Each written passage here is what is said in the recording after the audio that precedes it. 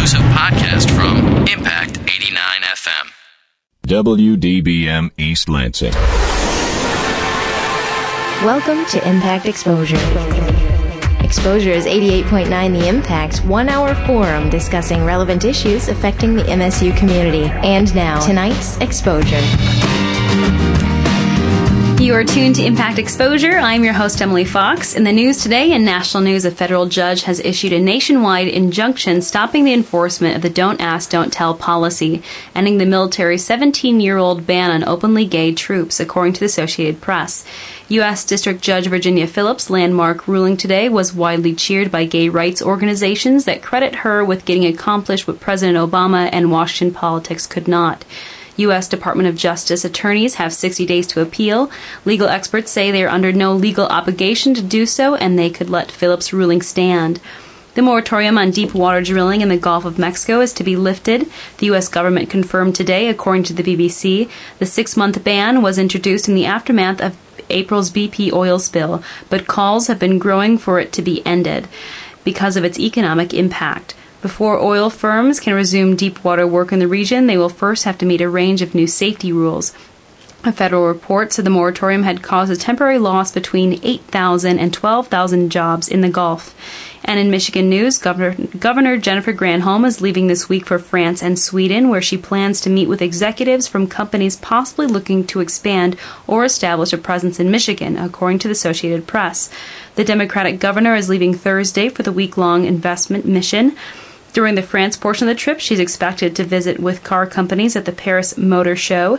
And in Sweden, Granholm is to speak at a conference about sustainable cities. And on Exposure tonight, we have quite the show.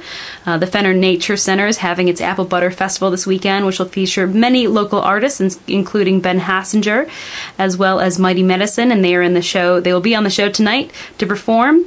Also on the show, we will have an interview with Ben Folds, conducted by Torch and Twang co-host Nick Van Heis. Also on the show, we'll be talking about the biggest wind farm in Michigan, which will begin construction next month. But up next, Emily Lawler reports on MSU's partnership with Whirlpool for the Habitat for Humanity campus build. The project will be completed this week. Construction management, a major through the College of Agriculture and Natural Resources at Michigan State University, is a lot of work.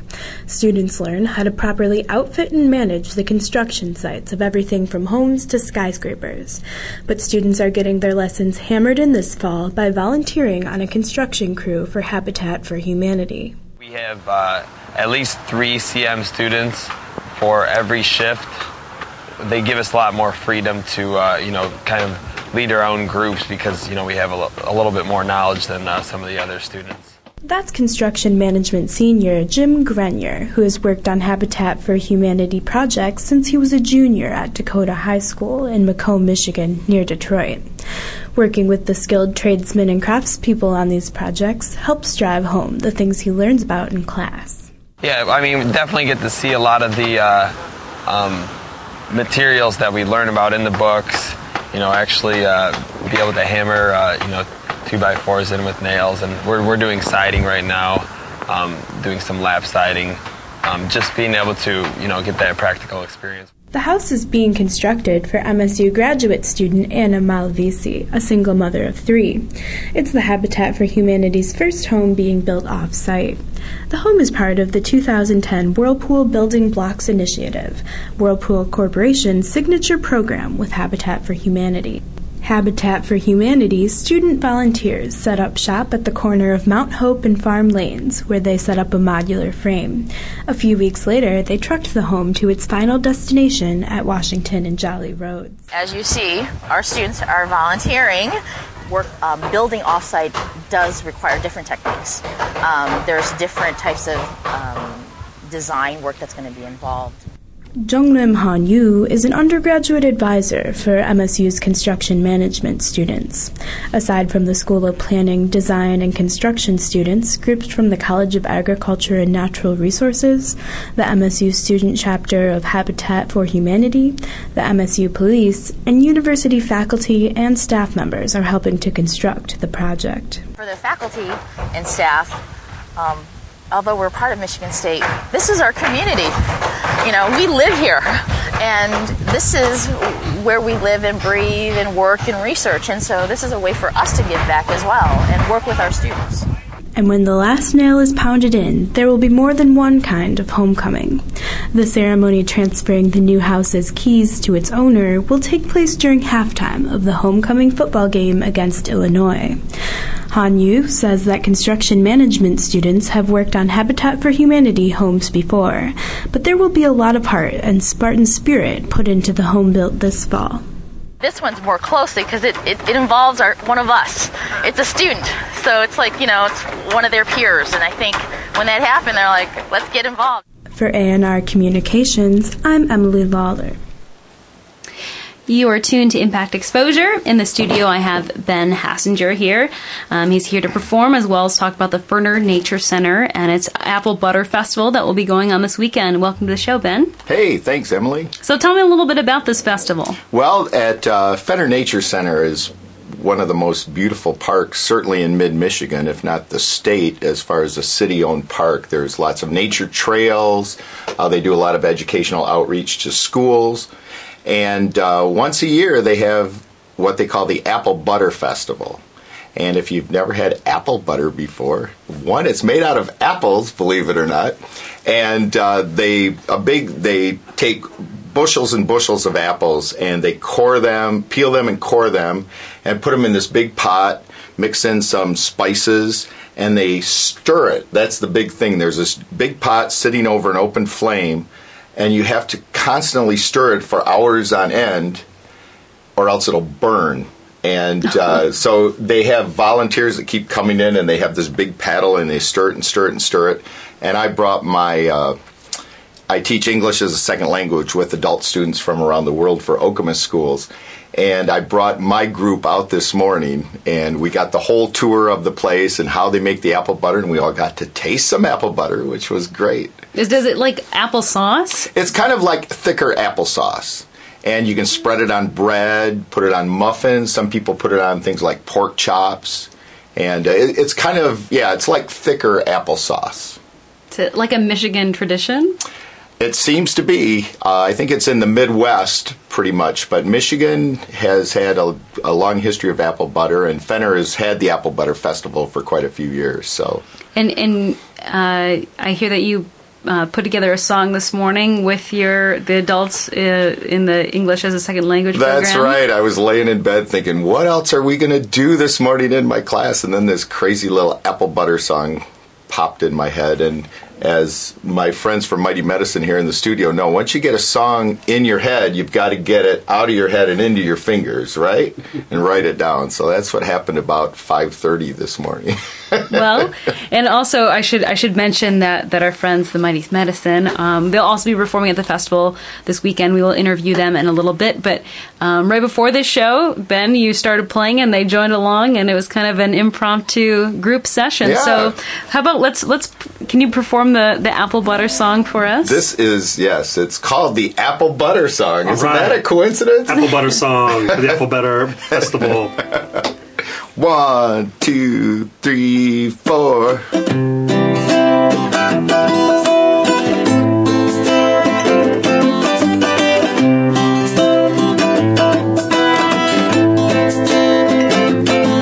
You gotta stir, stir, stir the apple butter, have a taste, then have another. Really seems too good to be true. I love it almost as much as I love you.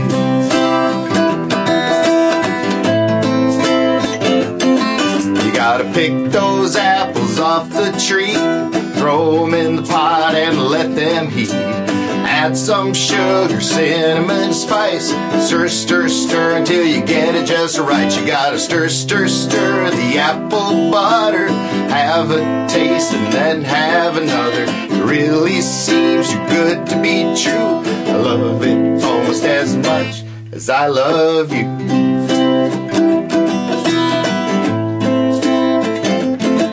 Make an apple butter sandwich with your favorite bread, or put it on pancakes and waffles instead. It's great on muffins and pork chops too. You can lick apple butter right off of the spoon.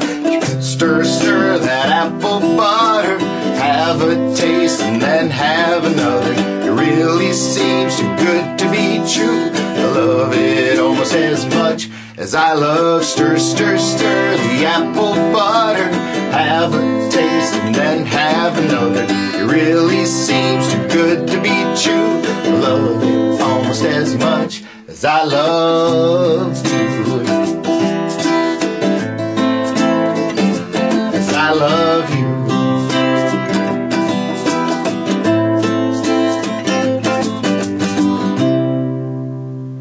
Yes, and in the studio is Ben Hassinger, and Mighty Medicine also accompanied him, but that is his song called Apple Butter. The Fenner Nature Center will be having its Apple Butter Festival this Saturday and Sunday. So, Ben, can you tell us about the musicians that will be at the festival this weekend? Well, I was asked to put together the musical lineup, and I was really happy that I had some nice contributions from some of our best artists in the area.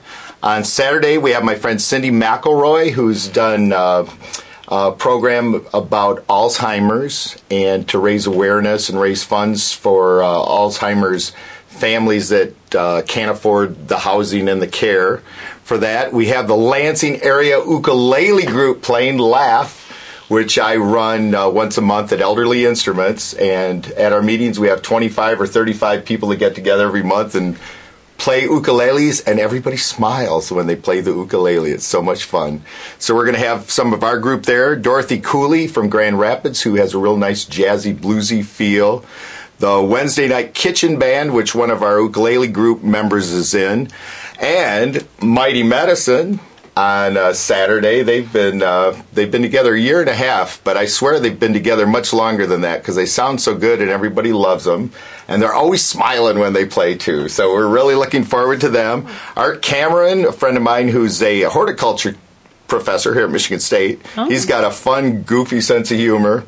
And Hall and Morgan, which is a little more traditional type of folk duo with a little contemporary flair. Then myself, doing a solo set, and we're finishing the whole weekend off with the fabulous Heftones, which Brian Heffron on ukulele and Lynn Hirschberger on, it looks like a big giant banjo, and it's a bass. And they play a bunch of songs like from the 30s and 40s, and everybody just loves them a lot. So it's going to be big fun. So what kind of songs will you be performing? Well, I do, I play guitar and ukulele, and I've got two of my songs about the Detroit Tigers are in the Baseball Hall of Fame, so I'll be playing those. And I've got a bunch of really silly songs, but I also have some serious, thoughtful songs, too, just like any good singer-songwriter should have. So it'll be a real mix of things, some of the Mystic Shake songs of the band I'm in, Mystic Shake, some of them. I plan to do Blue Jello, be some of those, and then some of my own solo things. So now, you've been a Lansing musician for a long time, right? I know, forever, it seems. No, we've had Mystic Shake since 1992, and actually this will be the last year for Mystic Shake because Dick Rosemont, our percussionist, who also owns Flat Black and Circular, will be moving to Santa Fe by the end of the year. So we'll have some big going-away party and have a lot of fun with that. But it's been a great run. Most bands don't stay together for 18 years. So that's been really wonderful. And the ukulele group's been a ball, and it's been fun just getting involved in the greater Lansing musical community. So it's a great group of musicians around here. Well, I'm curious, since you've been involved in the Lansing music scene for a long time, I'm curious, what are your thoughts of how it is now compared to when you first started getting involved in the Lansing music scene? Well, it's kind of interesting. When I first really started getting involved was probably in the early 70s when I just got out of high school and was going to college. And we used to, of course, go out to the bars and see a lot of bands, but we'd also go see a lot of acoustic musicians. That's when people like Joel Mavis and Kitty Donahoe and people were playing here. And it was a real richness of acoustic music at the time, and then it seemed to go away for a while. And now over the past 4 or 5 years, I've really seen a resurgence in the area with people like Seth and May, Jen Siget, Sam Corbin, all those people, Mighty Medicine. It's fun seeing a younger group now coming back to roots music and acoustic music, and there's some amazing musicians out there right now. So, now you said you came up with this apple butter song this morning with your adults in the English as a Second Language program. Talk about that program and your involvement in it. Well, I was. I'm really showing my age here tonight, but I graduated with a degree in elementary education, special education, over 25 years ago at Michigan State. I never used it. I went directly into business, into sales and sales management. And last summer, I had the opportunity to teach in Vietnam, and I taught American culture through folk music at a university in Can Tho, which is south of Saigon on the Mekong Delta. And it changed my life. I enjoyed it so much. I quit my job that I'd had for 15 years and decided I wanted to teach and use music to help teach English and then travel the world doing that. And all of a sudden, then I got this job with Okemos teaching English as second language students, and I use a lot of music because it helps with pronunciation, it helps them remember things, and it's just more fun. You know, we all learned our ABCs with a song, and I've just found it's a real good way to kind of really get it in their mind and make it stick and have some fun doing it. And then I teach a creative class with adult foreign students at Michigan State, too, where we've done everything from write songs. We wrote a blues song about being away from home and being homesick. And we've written haiku and stories. And tomorrow I'm having them all to my house, and we're going to have a creative cooking class, which is basically a good excuse to have a party, but we can call it educational. That's excellent. So, well, we have about 2 minutes left. Can you take us out with a song? Yeah, I've got this song. This is a song I do a lot for kids, and I do for my English as second language songs. Oddly enough, it's a Bob Dylan song, and I'm going to see, I give clues about animals, and I want to see if you in the studio here can figure out what animal I'm talking about. Man gave names to all the animals in the beginning. In the beginning, man gave names to all the animals. In the beginning, a long time ago. Okay, now listen here. You saw an animal like to snort, horns on his head and they weren't too short. The rhino. Oh, there was nothing he couldn't pull. Pull is the word. It rhymes with pull. He had horns on his bull. Head. A bull! All right. Who got it first? Deshaun? Deshaun gave names to all the animals here in the studio on a Tuesday night. Deshaun gave names to all the animals here in the studio a couple minutes ago. Okay, now the rest of you've got a chance. He saw an animal leaving a muddy trail with a dirty face and a curly tail. It's a pig. Shh. Wasn't too small and he wasn't too big. Okay, Larry. It was. I think I call it a pig. All right. Larry gave names to all the animals. Yes, I did. Here in the studio.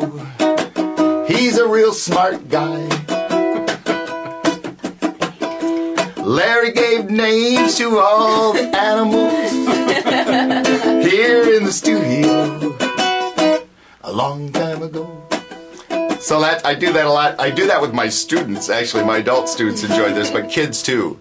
And they say it, and sometimes they come up with the most random animals. Like, well, I got it wrong. I got it wrong.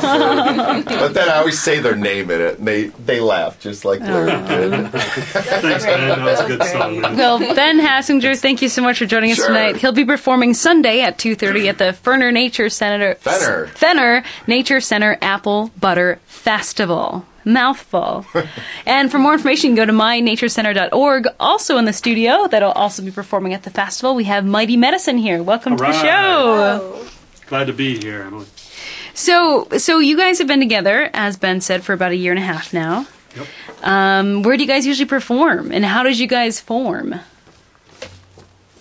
Well, we formed we met about 3 years ago. A friend of ours, a common friend, said to me, "You got to meet Deshawn and play music with her." And then I think at the same time she was talking to Deshawn, saying, "You got to meet my friend Larry." And eventually we hooked up, and we decided to become a band June of 2009, and we've been playing nonstop since.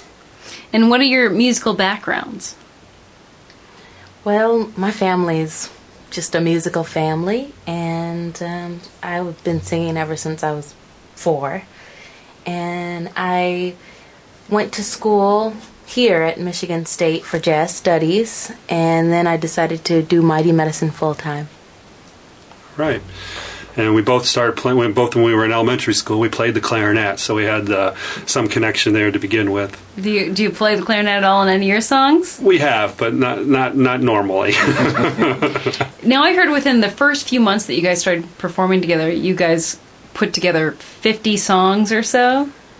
So you guys are making a lot of songs together. Talk about what are your songs usually about? What kind of genre would you classify it as? Folky, rock, soul. Folk, rock, and soul. A mixture of those three, I'd say. And we've been writing. We just sit down at the piano and just come up with songs. Yeah. And we had a lot of jazz. I think Deshawn is a great singer, and she brings in the realm of jazz and blues also to the table. So it's really a great mix. Really great mix. So you guys, can you play a song for us? Sure. Sure. We'll play one of our theme songs here.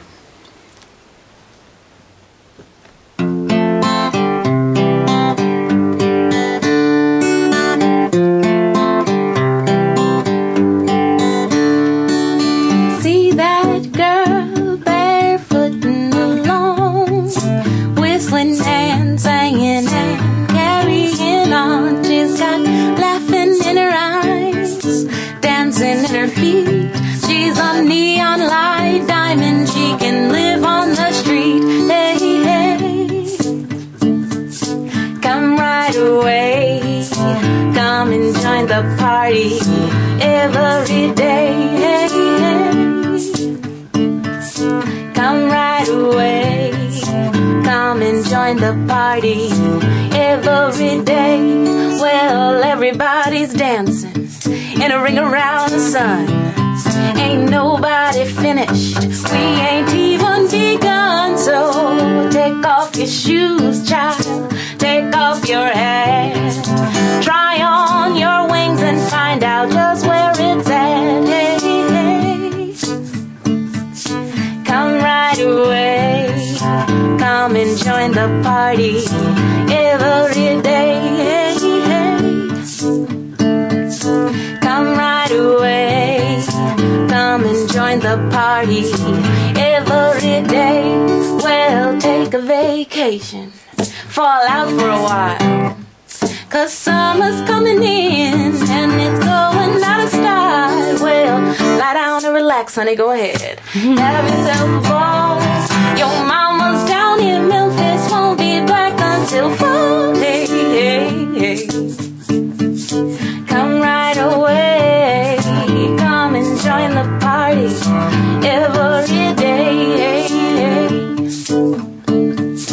Come right away, come and join the party every day. Come and join the party every day. Come and join the party every day. In the studio, I have Mighty Medicine, Right. which is Larry Newhart as well as Deshawn Sneed, and they'll be performing Saturday at 4 p.m. at the Fenner Nature Center Apple Butter Festival. So, where do you guys usually perform at? Well, we play a lot of different places. We play, I have to say, we do every single kind of show that there is. We play at clubs, we play at retirement homes, we play at weddings, private parties.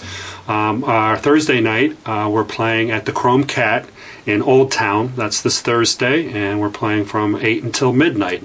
And we're one of the house bands at the Chrome Cat. They really like us there. We've been probably playing there for over a year now.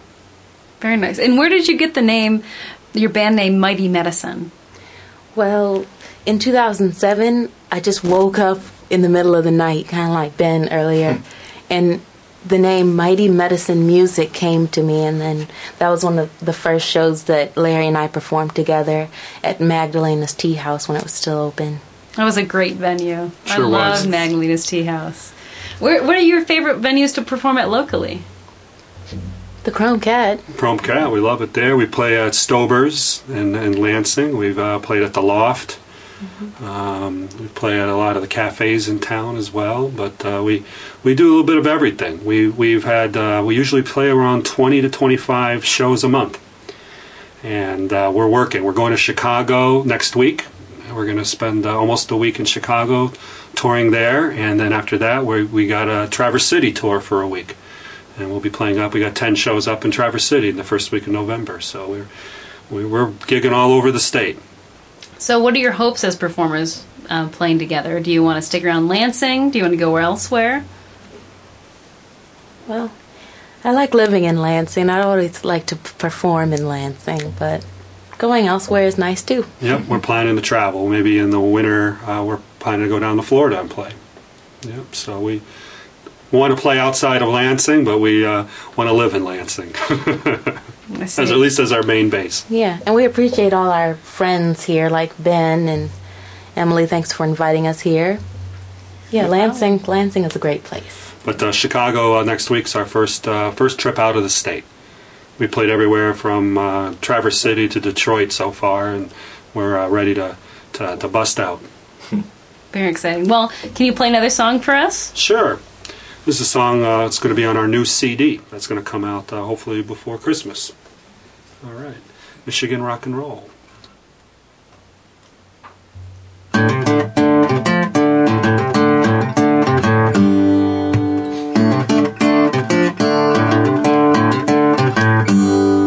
I was born and raised in Michigan. My heart is planted here. I will always remember the original people who built their fires near. People from every direction, carrying their hopes and fears, settled in the land of water to make their fortunes clear. Michigan rock and roll for good times. Michigan rock and roll. Michigan rock and roll for good times. Michigan rock and roll. Used to be a place of forests. To make a buck we blew it out to sand. Look across the lake. We sold those trees to build Chicago land. Remember times of plenty when our copper turned on the world. The crash and stamp of Bench Street fit every boy and girl. Michigan rock and roll for good times. Michigan rock and roll. Michigan rock and roll for good times. Michigan rock and roll. Stevie Wonder, Marvin Gaye, Kid Rock, Bob Seger, Madonna, and the Supremes. They wrote and sang the songs. We danced, we built our Motown dreams. Cars and trucks and all those hits made Motown a household name. Now Motown is often forgotten, and things just ain't the same. Michigan rock and roll for good times. Michigan rock and roll. Sing along. Michigan rock and roll for good times. Michigan rock and roll. Michigan rock and roll. Michigan rock and roll for good times. Michigan rock and roll. Michigan rock and roll for good times. Michigan rock and roll.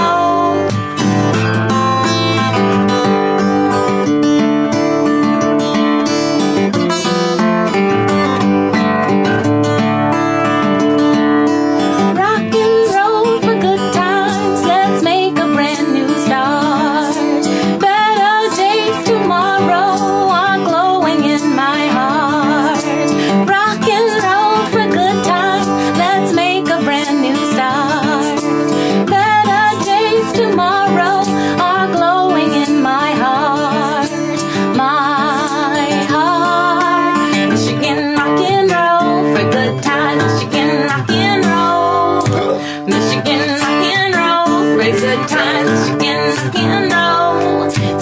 help if you live in Michigan. It's time they remembered our name. We're more than a shutdown factory. We've got something to claim. We're only as strong as our weakest link. So get up, stand up, and shout. I was born and raised in Michigan. I know just what it's all about. Michigan rock and roll, for good times. Michigan rock and roll. Michigan rock and roll, for good times. Michigan rock and roll. Michigan rock and roll, for good times. Michigan rock and roll. Michigan rock and roll, for good times. Michigan rock and roll. Well, in the studio, we have Mighty Medicine, composed of Larry Newhart as well as Deshaun Sneed. They'll be performing at 4 p.m. on Saturday at the Fenner Nature Center for the Apple Butter Festival. For more information, you can go to mynaturecenter.org. And Mighty Medicine, is there anywhere where people can go for more information about you guys? Yeah, we have a Facebook page. It just says Mighty Medicine. And you can look it up as Mighty Medicine on MySpace, Facebook, or Google us. And how about you, Ben Hassinger? BenHassinger.com. All right. All right. Now, up next on Exposure is an interview with Ben Folds, another Michigan artist. He's a native of Michigan. And this interview is conducted by Torch and Twang co-host Nick Van Heis.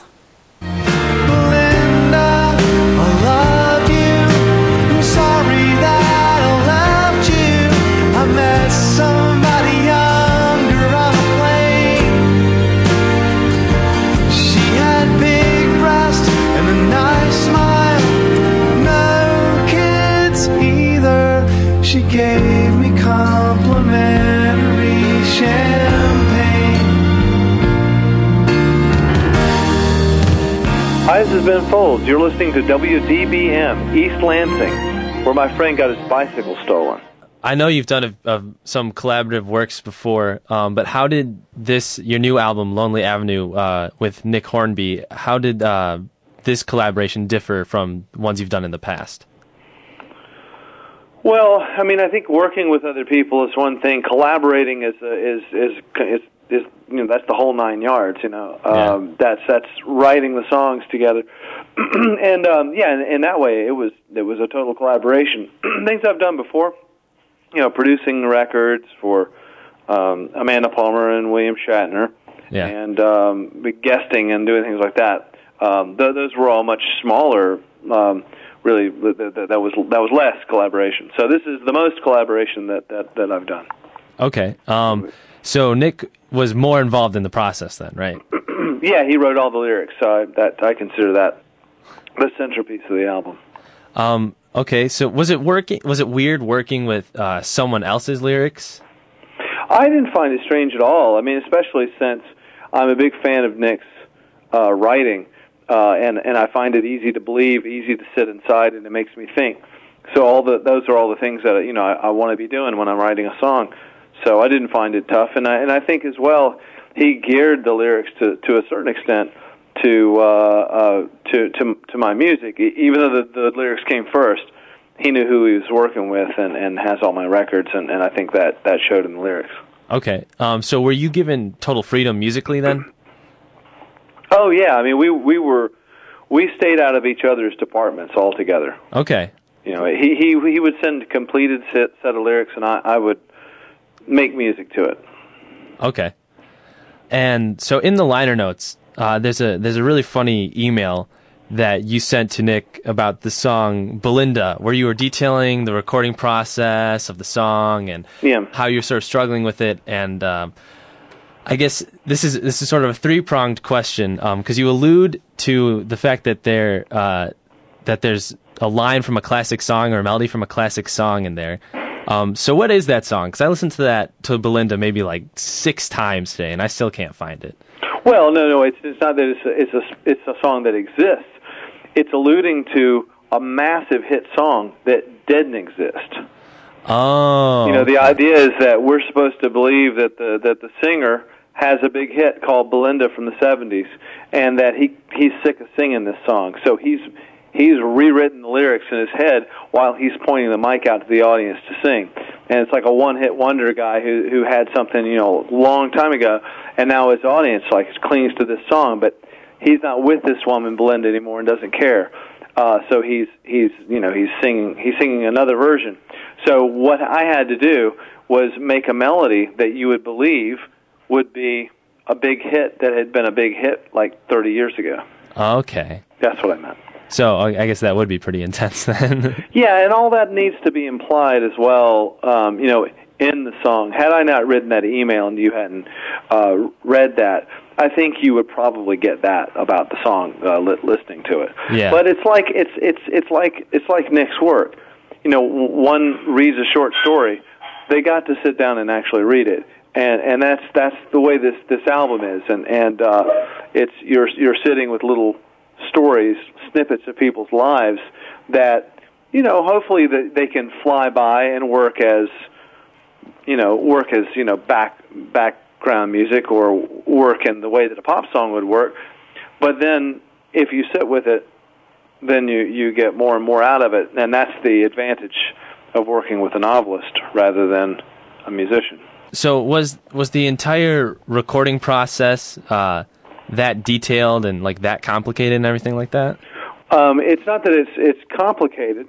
To me, it doesn't seem complicated, but it's that since these are stories, they're starting from the beginning, if that makes any sense. Or right. You're introducing characters, a time in their life, a moment during that time, and like some sort of pivotal event. Most of the time in a song, the listener adds all of that, right? Mm-hmm. I mean, it's like, and I will always love you, blah blah blah. You're gonna insert your face in the Hallmark card, and then you're gonna insert your girlfriend's face and have you sing it to her. But what these Nick songs are, they are more involved because you're creating a whole story instead of a vague thing for you to put your face into. Okay, so it's like kind of entering into a fully thought out world as opposed to with most songs where you sort of fill in the gaps. Yeah, and I like the fill in the gap thing too. I think that's one of the beautiful things about pop songs, and to that extent, these aren't quite pop songs, Right. And that's it just is what it is. I like making records that I think really haven't been made before, and I don't feel like that one, if it's been made, it hasn't been made much, where most pop records have been made literally billions of times. Right.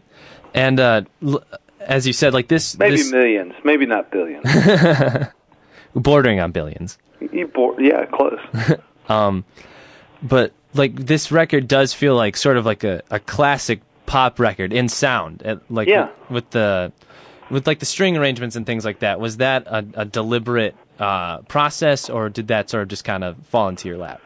Well, it seemed like the natural thing to do. I really like working with Paul Buckmaster. I've never quite given Paul, in the times we've worked together, the sort of proper musical space in which to work. Mm-hmm. I've always given him tracks that were already fairly well fleshed out, and so he had to do his best to dodge and weave, and so that was to me, I thought this is a good time for me to leave some space and let Paul do what he does.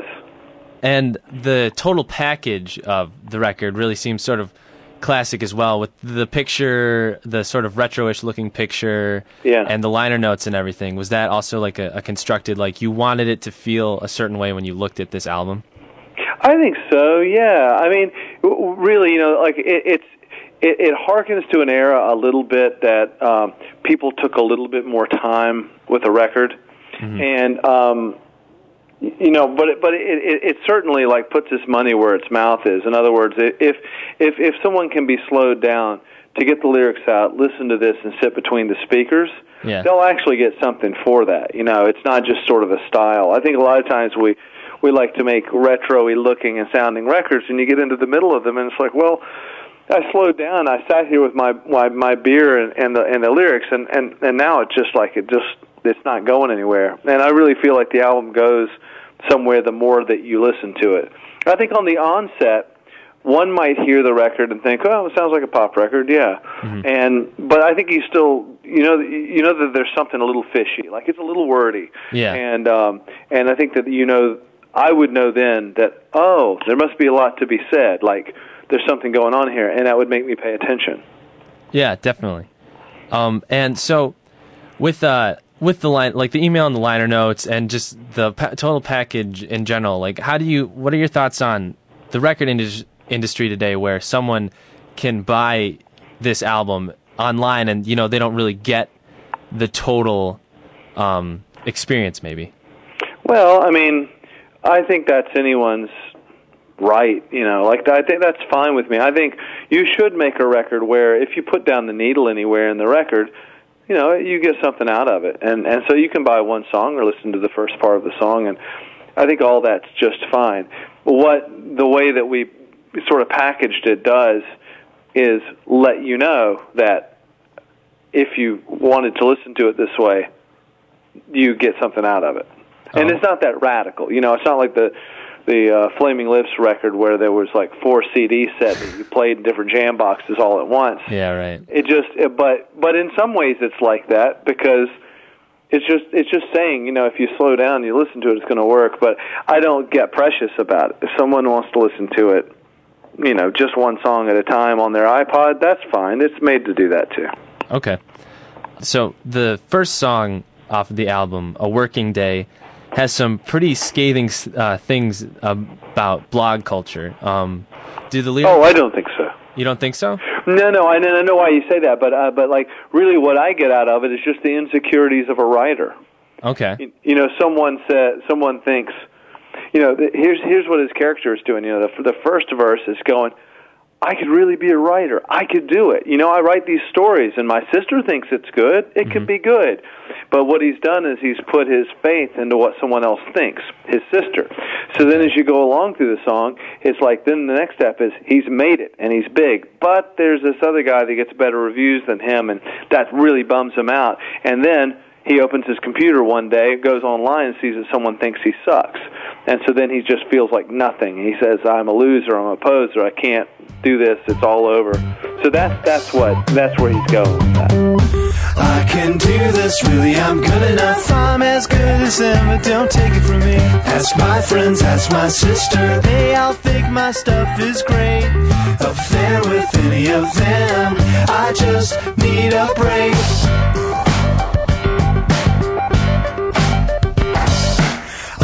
Genius, really I'm excellent, better than them, I kick their ass. All of them, even that guy who thinks he's f***ing cool, gets all of the attention. He doesn't sell shit, does he? Some guy on the net thinks I suck, and he should know he's got his own blog. Some guy on the net thinks I suck, and he should know he's got his own blog. I'm a loser, I'm a poser. Yeah, really, it's over. I mean it and I quit everything I write. I'm a loser and a poser. It's over, it's over. I mean it and I quit everything I write.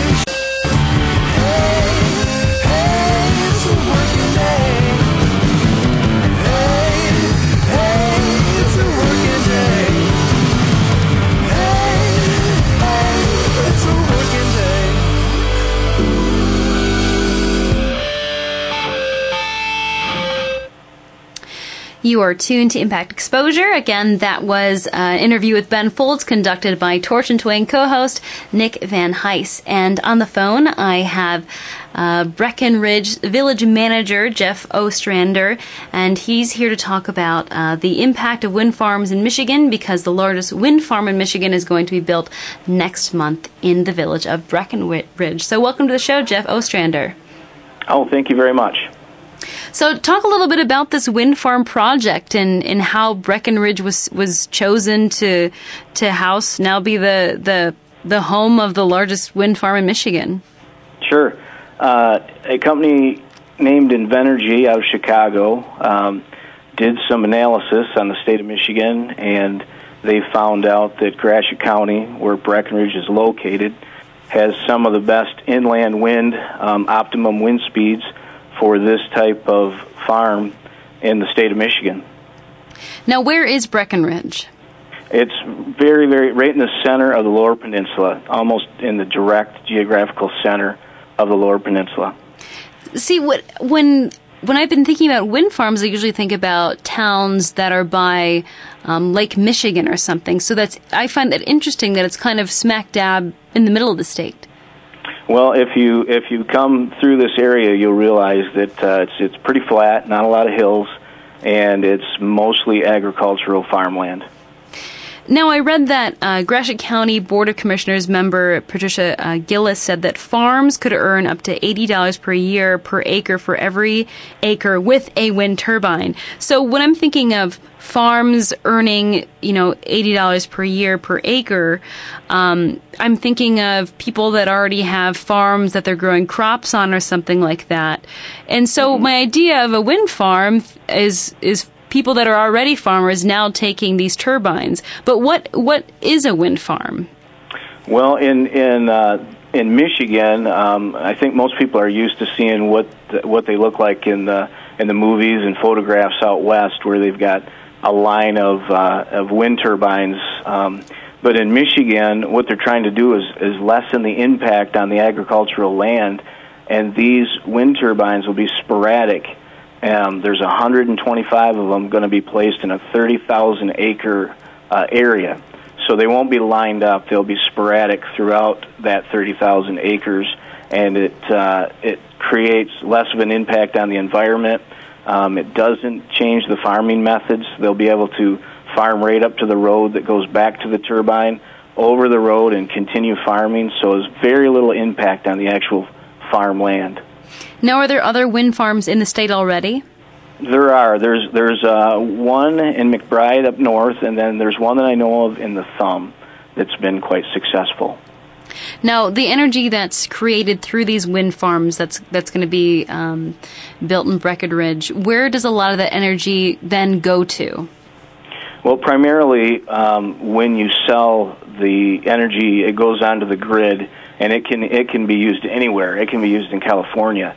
But I think the idea with this particular company has a lot to do with the need for energy in the Midland area, with several projects going over there, one being the Hemlock Semiconductor. They produce silicon technology for solar, and the Dow company as well is in need of greater amounts of energy. Now, talk about Dow. I hear that the area of Gratiot County is looking at a lot of different types of green or alternative technologies. Can you talk a little bit more about that? Mm-hmm. Well, Gratiot County, actually, Dow's located in Midland County, okay, which is right next to us, and they've been there for years and years. Of course, I think everyone knows who they are. But they're getting ready to diversify and get into a lot of this green, renewable energy technology as well. One thing they have going is a lithium battery plant that'll probably power the cars of the future. They're working on construction as we speak. They're currently looking to hire 100 people for that location in Midland, Michigan. And they also have a product that is a shingle that is solar. It gets applied to a home just like any shingle would, but it has solar technology in it so that it can produce energy for the homes. They've also invented that, and they're getting ready to break ground on a facility that will produce those shingles. Now, I also understand that some of the energy that these wind farms will produce in Breckenridge are also going to go help with the school system budgets? Well, the way that the area will receive revenue is from personal property tax. The wind turbines have a value, of course, and so the county will receive personal property tax from these turbines, and then that trickles down to the local schools, the townships, different organizations within the county, and, of course, the landowners themselves will receive revenue in this same way from the personal property tax. And what has the residents of Breckenridge or Gratiot County's reaction been so far to this idea of having the biggest wind farm in Michigan be in that area? Well, when you look at Michigan right now in the state of the economy, anybody that's willing to invest $400 million smack dab in your little community is very well received. It's going to. We're not sure what the impact's going to be as far as the spinoff from having the largest wind farm in Michigan, but it certainly can't hurt, and it's going to help the local landowners. Actually, there's about 240 families that are going to receive $100 million over the next 20 years, so it's been very well received. And do you think that wind is going to be the big thing in the future that's going to power Michigan? I think when you start talking about alternative energy, I don't know that anything is the magic solution, but I definitely feel that anything we can use to get away from fossil fuels and get into the renewable energy is a big step in that direction. I think in the future we're going to see a diversified cornucopia of things that create energy for us, and I don't know that wind will be the answer, but I think it's part of the new answer. And what do you think, having Gratiot County be home for the largest wind farm in Michigan soon, what do you think that means for your community as well as the state? Well, as far as our community, it's going to mean in the short term 150 skilled labor jobs, which is going to be very big for our area. It's much needed as anywhere in Michigan would right now. And then in the long term, of course, it's going to have some full-time high-tech worker jobs, about 15 for this particular wind farm. But I think Gratiot County as a whole, just the work we've done to pave the way for this wind farm as a collective group in Gratiot County, I think we're gonna have a very good possibility of more of these turbines going up in the county. Well, my next question was going to be, since this will be the largest wind farm in the state, how long do you think that it'll take before another one pops up that'll be larger than this project or this wind farm? I hope it doesn't take very long. I think this is a good answer for Michigan's economy. I hope that other investors see the opportunity to maybe produce some of the wind technology and make some of the components of these turbines. So I hope that it doesn't take long. I also hope that because we've already paved the way in Gratiot County with some of our countywide ordinances, that this continues to grow and is maybe will maintain the size to compete with. But I think we're in a good environment in Michigan, and I really hope to see a lot of these going up.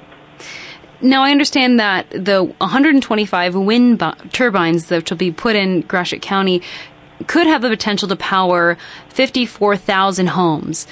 Is that going to be across the state? I know you mentioned that sometimes it could power something in California, but where would you like the energy to go? And do you think that a lot of those, possibly 54,000 homes will be in your immediate area? I don't know exactly where the energy is going to go, and I don't know if it necessarily would go to homes. It was a good way to create the vision of what the size and scope of this project is when you start thinking about 54,000 homes. But it's just good to see that there's something besides a fossil fuel creating the energy to power that large of amount of homes. And I just think it's a wonderful step in a new direction that the world needs to head in. Now, my last question is, what do you think the biggest challenges we face in regards to doing a project like, making wind farms? And what are your hopes for the future? I think the biggest challenge is educating the community, making sure that they don't feel like this is going to be a negative, that they can only see the positives. They're huge. They're massive structures. And if the majority of the people can see that and have the vision that this is the future, we have to, at some point, get away from the fossil fuels. We have to limit our dependency on foreign oil, and this is definitely the future. I think that's the biggest obstacle is educating the public. Well, on the phone is Jeff Ostrander. He is the village manager of Breckenridge, located in Gratiot County, which will soon be home to the largest wind farm in Michigan. The project will begin next month. Thank you so much for joining us tonight. Oh, thank you, Emily. And up next, you're listening to Exposure on 88.9 The Impact. At the football game, Jim shows the telltale signs of being wasted. He starts flexing for the camera. He refers to his muscles as gunboats. He screams, "How's this for a halftime show?" Jim streaks the field. It's easy to tell if you've had way too many to drive. But what if you've had just one too many to drive? Never underestimate just a few. Buzz driving is drunk driving. A public service announcement brought to you by the U.S. Department of Transportation, the Ad Council, and this station. For more variety than you'll hear on any other station, listen to the Impact Primetime, where you can find a different specialty show every night of the week. Sunday nights, check out Sitter Spin from 8 to 10 p.m., where you can voice your opinion on what new music we play here on The Impact. Only on Impact Primetime. You're listening to Exposure on 88.9 The Impact. Phone lines are open at 432-3893. And now, back to Exposure. I'm Colleen Burkhardt for the Michigan Storytelling segment. You know you're in Michigan when football rivalries are bigger than presidential elections. Major decisions are made in autumn. It's a toss-up in Michigan as to which outcome has more importance. A, who will be the next president, or B, who will be the next Big Ten football champion. If you answered B, chances are you have some fondness for the University of Michigan, whose football team has been on the winning side of the Big Ten for decades. Next question. Which gridiron rivalry is met with more heart-stopping anticipation? A, U of M versus MSU, or B, U of M versus OSU? If you answered A, you're a Spartan. B, you're a Wolverine. Wolverines favor the Ohio State competition because it's been going on longer, the premier battle having taken place in 1903. The competition with Michigan State didn't start until 1953, when the former Michigan State College entered the Big Ten. Often the Big Ten championship is decided with the Ohio State game, which some refer to as the biggest rivalry in the nation. Recent history saw it as a showdown between the late Woody Hayes and his former player and assistant coach, Bo Schembechler. After 20 years, the latter retired from U of M in 1989 as the winningest active coach in the nation, having never lost a season, yet never winning a national championship either. The Michigan State matchup, often called the Great Divide, forcing some families to become a version of the Hatfields and the McCoys, competes for another biggie, the Paul Bunyan Trophy. Almost a Big Ten itself, the Michigan pine carving stands at least 8 feet tall, wearing a cap, shirt, and blue-green pants. He's been described by University of Michigan former coach Lloyd Carr as the ugliest trophy in college football. How ugly is it? So ugly, the Wolverines said they would refuse it if they won the first year it was awarded. Not to worry, they lost 14-6. The victories have changed hands several times over the years. At the end of the 2004 season, Michigan's record against Ohio State was 57-38-6, and against MSU, 64-28-5. The Spartans don't fret over it too much. They say, just wait until basketball season. I'm Colleen Burkhardt for the Michigan Storytelling segment. You are tuned to Impact Exposure. Go State. That was in response to our win this weekend.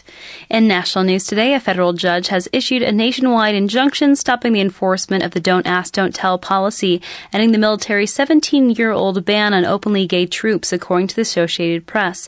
U.S. District Judge Virginia Phillips' landmark ruling today was widely cheered by gay rights organizations that credit her with getting accomplished what President Obama and Washington politics could not. U.S. Department of Justice attorneys have 60 days to appeal.